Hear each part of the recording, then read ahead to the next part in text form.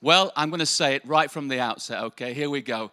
Love is in the air this morning. There's a lot of sense of love this morning. It is Valentine's Day, and just want you to think about that this morning, because there's a real sense of God's love at work right here with us today. And my message title this morning actually is inspired by some lyrics from one of my favorite love songs.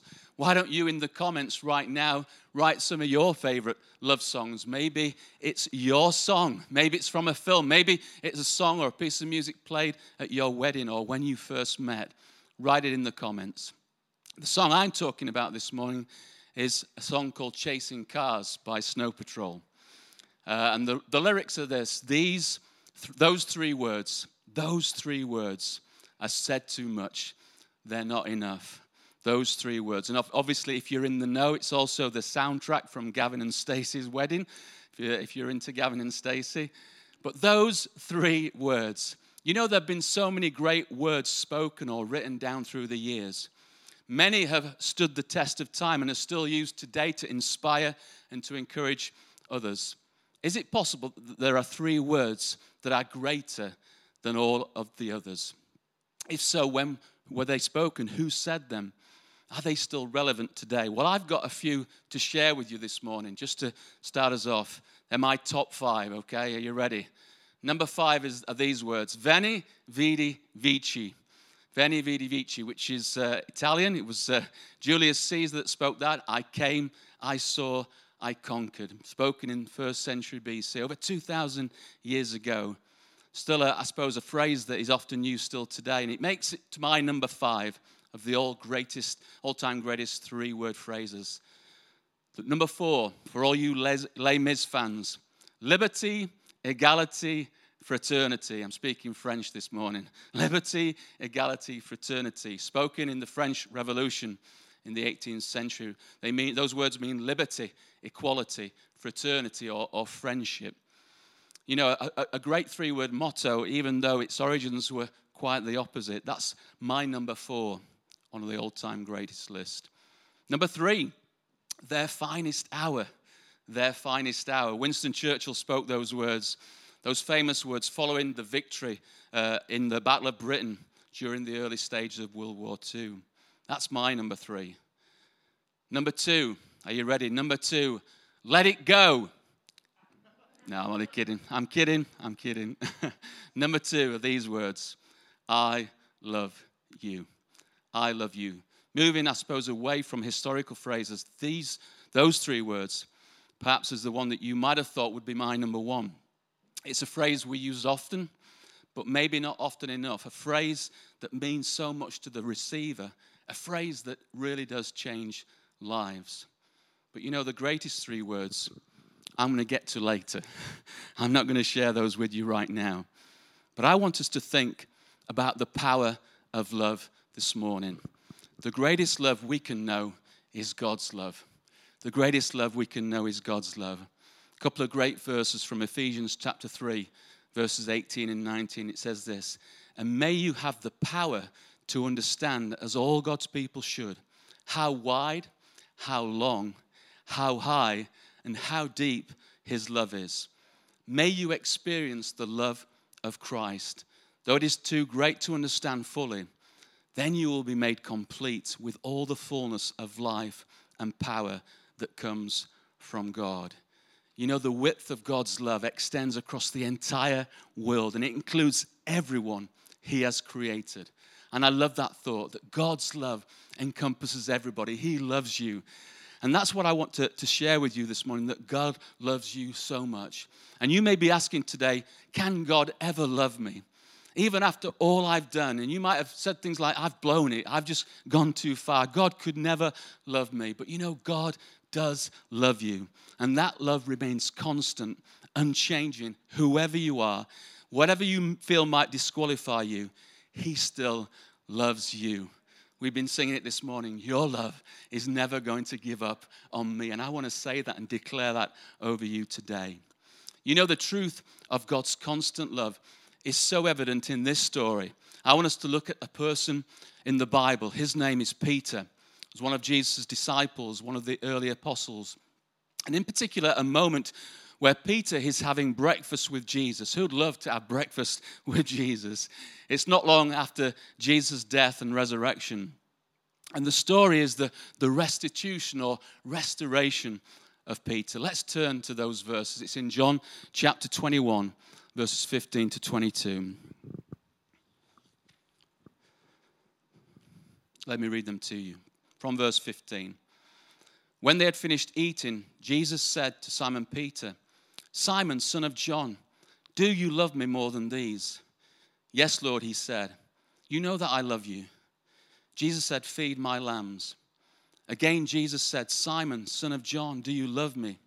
He answered, "Yes, Lord, you know that I love you." Jesus said, "Take care of my sheep." The third time he said to him, "Simon, son of John, do you love me?" Peter was hurt because Jesus asked him a third time, "Do you love me?" He said, "Lord, you know all things and you know that I love you." Jesus said, "Feed my sheep. Very truly I tell you, when you were younger, you dressed yourself and went where you wanted. But when you are old, you will stretch out your hands and someone else will dress you and lead you where you do not want to go." Jesus said this to indicate the kind of death by which Peter would glorify God. Then he said to him, "Follow me." Peter turned and saw that the disciple whom Jesus loved was following them. This was the one who had leaned back against Jesus at the supper and had said, "Lord, who is going to betray you?" When Peter saw him, he asked, "Lord, what about him?" Jesus answered, "If you want him to remain alive until I return, what is that to you? You must follow me. You must follow me." I want you to help me out this morning. Why don't you turn to somebody you might be sat next to this morning or in the room. Turn to them and say this: no perfect people. No perfect people. You can write that in the comments as well. No perfect people. It's one of those phrases that we use a lot at Icon Church. It's because we're a church made up where there are no perfect people. We're a church made up of imperfect people. We truly are. I know that because I know you and you know me. We're a church made up of all kinds of people, different backgrounds. We've all made mistakes. We're imperfect. And that's why I love the story of Peter. Peter is a good example for us. The perfect example of no perfect people. He's perfectly flawed.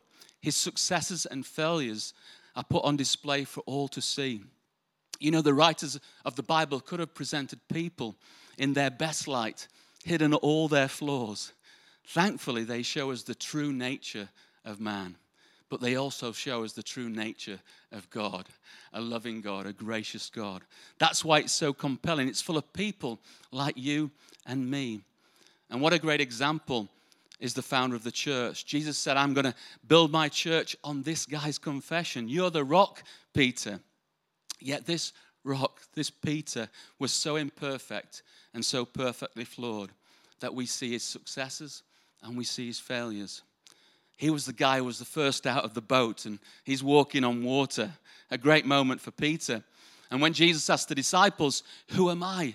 Peter declares, "You are Christ, the Son of the living God." Another great moment in his life. And later on in the book of Acts, you know, Peter is preaching boldly on one occasion, and many thousands come to know Jesus and join the church, and the church grows incredibly.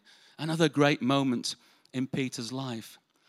But on the other hand, we also see his mistakes, his failures, his flaws. He's walking on water, and then he takes his eyes off Jesus and begins to sink, and Jesus has to lift him up. And after his great confession of who Jesus is, after Jesus shares his plans about laying down his life, Peter says, "No way, I won't let this happen." He tries to change the plan, and Jesus has to rebuke him. And in the Garden of Gethsemane, just before Jesus is arrested, after all the teachings of Jesus about love and grace and forgiveness and non-violence and turning the other cheek, Peter pulls out a sword and slices off a soldier's ear. And then one of the most memorable failures of all, Peter has just said, "Jesus, I will never betray you. I will never deny you." And 3 times before the cock crows, he denies Jesus. "I don't know him.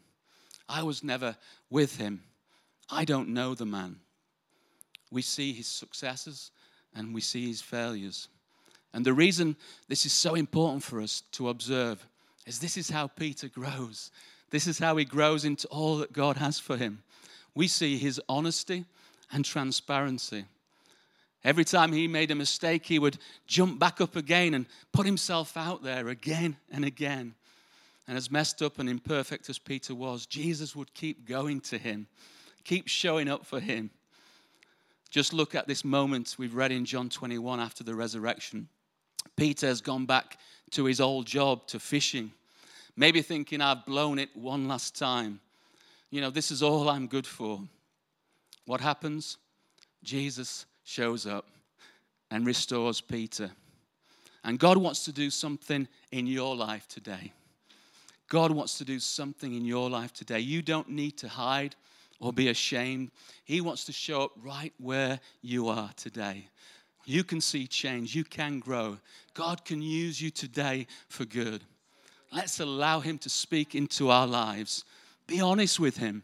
He wants to show up just like he showed up to Peter time and time again. Lord, let God do his work in your life. Let God do his work in your life. I think I've got 3 simple observations from this moment with Peter and Jesus that are so important for us, that can make today a day of change for us. God is doing a new thing, and he wants to do a new thing in your life. The first observation is this. Number 1, failure is not final. Failure is not final. We all fail. But you know what? Jesus brings restoration. Jesus brings restoration. Sometimes we stumble over that. Even though we all make mistakes, we all fail. We're all imperfect. We can struggle with that idea that God forgives, that God forgives. We don't have to plead with God. God forgives. It's who he is. It's who he is. Great verse in Psalm 86, verse 5. It says, "For you, Lord, are good and ready to forgive, and abundant in mercy to all those who call upon him." Another version says that God is abounding in love, and he's ready to forgive you today. He's abundant in mercy, and he wants to come and just to shower his love upon you today. And Jesus keeps coming to Peter and forgiving him. Peter's not having to plead for forgiveness. He just does it. It's who he is. And that's why Peter can write these words a number of years later from his own experiences. It's in 1 Peter 5, verse 10. Listen to what Peter wrote. He said, "And the God of all grace, who called you to his eternal glory in Christ, after you have suffered a little while, will himself restore you and make you strong, firm, and steadfast." That's what God wants to do in your life. Peter experienced that restoration in his own life, and he wanted to share that with others. It's our message too. It's what Jesus has done in our lives, and he wants to do it in your life too. Failure is not final. There is hope, and his name is Jesus, and he wants to restore you. You can experience his forgiveness too today. The second observation is so important, is this: you can grow. You can grow. We've got another great quote that we use at Icon Church, and it's this: God loves us the way we are, but he loves us too much to leave us that way. Let me say that again. God loves us the way we are, but he loves us too much to leave us that way. He wants to do something in your life today. We make mistakes, we fail, yet God wants us to learn and to grow.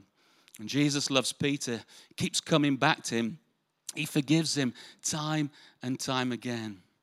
And in this exchange, in our story, he's wanting to remind Peter of his actions and show him that he's got greater things for him. Remember, Peter denied Jesus 3 times. And yet 3 times, Jesus asked the question, "Do you love me?" And 3 times, Peter responds, "I love you. I love you." Those 3 words, "I love you." Are they enough? Are they enough? Is that why Jesus asked him 3 times, "Peter, do you really love me?" When I'm reading that, it reminds me that sometimes, maybe you've done this to your spouse, your loved one, maybe you've asked them, "Do you really love me?" Jane, my wife, Jane, do you really love me? I think I might have said that a few times. And we probably all ask that question of someone that we love. But I think it's good, and we need to look a little deeper as to why Jesus asked him 3 times. Does Jesus need convincing of Peter's love for him? No, of course not. But he wants Peter to think about what he's done and also the plans and the purposes that he has for him. We can be honest with God in who we are, our weaknesses and our frailties, but also open to him, to what he can do in us and through us despite those shortcomings, to learn from our mistakes. He wants to make us better, to flourish, to grow. I think parenting is a great example of this. If we want our kids to grow, we want to help them learn from their mistakes. Yes, we love them, we forgive them, but we want them to learn and grow. And if you're a parent, I'm sure you know what I'm talking about. Peter is going to become the leader of the church. That's why Jesus is talking about him feeding and taking care of the lambs and the sheep. He's going to be a shepherd to the flock. And in this moment with Jesus, he's being shaped, and what's been broken in him is his pride. You know, the New Testament was written in Greek, and there are a number of words for the word love. And in this conversation between Jesus and Peter, there are 2 words used for love. The first one is agape, which means unconditional love, unwavering commitment, a sacrificial love. It's the highest form of love. And there's another word for love spoken. It's the word philia, which is talking about a brotherly love, a warm affection, respect. And Jesus looks at Peter and says, do you agape me? Do you agape me? Do you love me unconditionally with unwavering commitment? And Peter's response is, Jesus, I philia you. I love you. I philia you. Those 3 words. And Jesus again, do you agape me? Do you love me? And Peter to Jesus, I philia you. I love you. And you read this and you think, does Peter not get it? Is he being typical Peter again? But you know, there's something really powerful happening right here. Something incredible happening. And I think it's this. In the past, Peter was over-promising and under-delivering. Peter was over-promising but under-delivering. Yes, I'm all in. I'm going all out. I'll never let you down, Jesus. I won't fail. I'm your man. And here, for the first time, Peter is acknowledging, I don't have perfect love. I'm imperfect. This is important. We see him being humble before Jesus. I've not got it all together. You know, Jesus is going to take his response in this moment and say, I love you. I agape you. I've got plans for you, Peter. And I love that thought, that he's not finished with Peter, that there's a new day, there's a new thing that's about to happen in his life. And I think God wants us to be humble, to say that we need Jesus today, and just watch what God will do. The third and final observation is this, number 3, Jesus' love empowers. Jesus' love empowers. When we encounter Jesus and know that he loves us in that way, unconditionally and unwavering, we'll do anything for him. When we're loved by others in that way, you know, parents, husbands, wives, it's empowering. We'll give our lives for them. So Jesus is looking at Peter and saying, Peter, do you love me? I love you this way. Do you love me enough to lay down your life for me? It's the kind of love we will sacrifice our lives for, our kids, our spouse. He's saying, do you love me enough to lay it all down for me? I think Paul the apostle got it. He was a sinner saved by grace. He would write that. He would even say that he was the worst of the worst. And this is what Paul wrote in 2 Corinthians chapter 5, verses 14 and 15. Paul wrote this, for Christ's love compels us. I love that. For Christ's love compels us, because we are convinced that one died for all, and therefore all died. And he died for all, and those who live should no longer live for themselves, but for him who died for them and was raised again. So Paul served from that place of God's love for him, that agape love, selfless sacrifice. We no longer live for ourselves, but for him who gave himself for us. Now let's see what happens next in the story.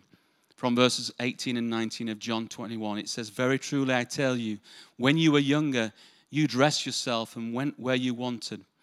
But when you are old, and you will stretch out your hands, and someone else will dress you and lead you where you do not want to go." Jesus said this to indicate the kind of death by which Peter would glorify God. Then he said to him, "Follow me." Jesus is talking about Peter's own persecution and his own death. Just like I was crucified, so too will you be crucified. What would your response have been? I didn't sign up for this. But for Peter right here, this was an incredible statement of confidence in him by Jesus. Incredible confidence in him. Peter had just caved. He denied Jesus 3 times. Yet Jesus is saying, in your future, in the moment of trial, you will not cave. I have confidence in you. In that moment when you have to stand up for me again, you will do it. And then he looks at Peter and says this, "Follow me. Follow me." He said it when he first called Peter, and here he says it again, "Follow me." And that's exactly what Peter does.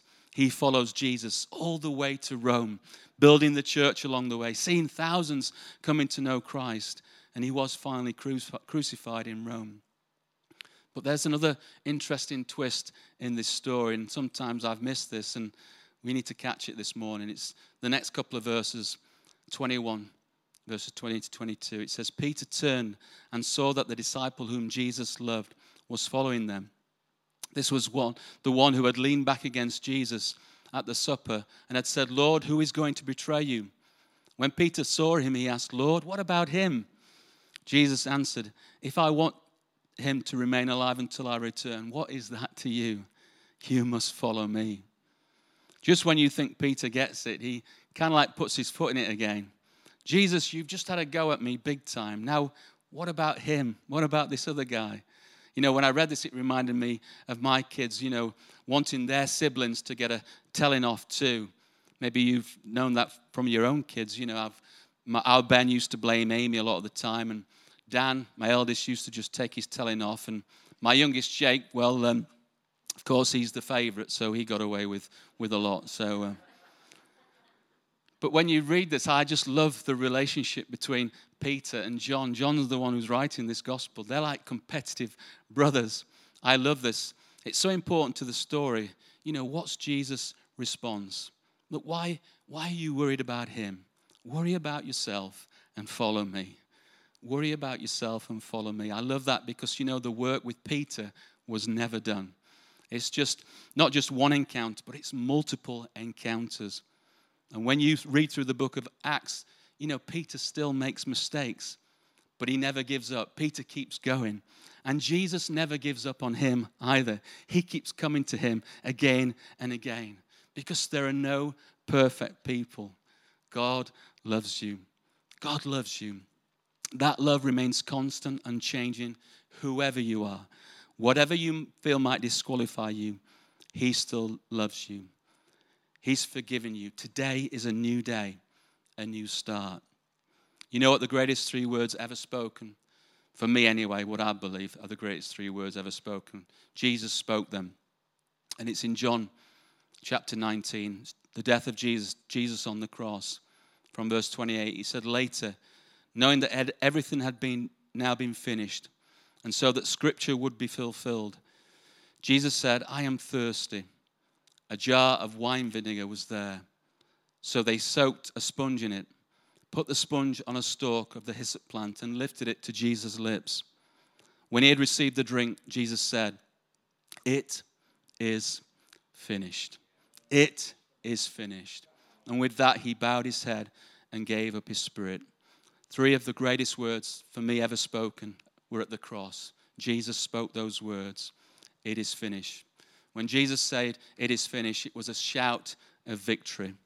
A shout of victory. The phrase in the original Greek was a word tetelestai. And it was a very common word in ancient Greek society with many meanings. And when Jesus said those words at the cross, I believe he was referring to all of those meanings. It was used by servants and employees who returned to their master with the news that they had finished the task. Jesus had finished the task that God had given him. It's a legal term judges would use to announce that a prisoner had completely served his prison time. Jesus made sure that justice had been served for our sin. It was an accounting term, meaning that a debt had been paid in full. Jesus completely paid our debt. And artists used to use the term, those that are artists into painting, but when they'd painted a picture to denote their final stroke, they would say that word, tetelestai. And you know, Jesus' sacrifice finished God's great masterpiece by making it possible for the pinnacle of his creation, that's you and that's me, to be redeemed from our sin. He saved us at the cross. He forgave us. He redeemed us. Jesus says, it is finished. You don't need to do anything to have access to God. He's done everything. You just need to trust him, to come to him, to follow him. It is finished. It is paid in full. Jesus completed the work required to bring us back into a relationship with God. Jesus responds with that glorious shout, it is finished. The victory is won. The captives are free. There's a victory that death has been conquered and that we are set free today. What is your response to this amazing love of God for you this morning? That God loves you, that you're forgiven, that it is finished, and he wants to do a new thing in your life today.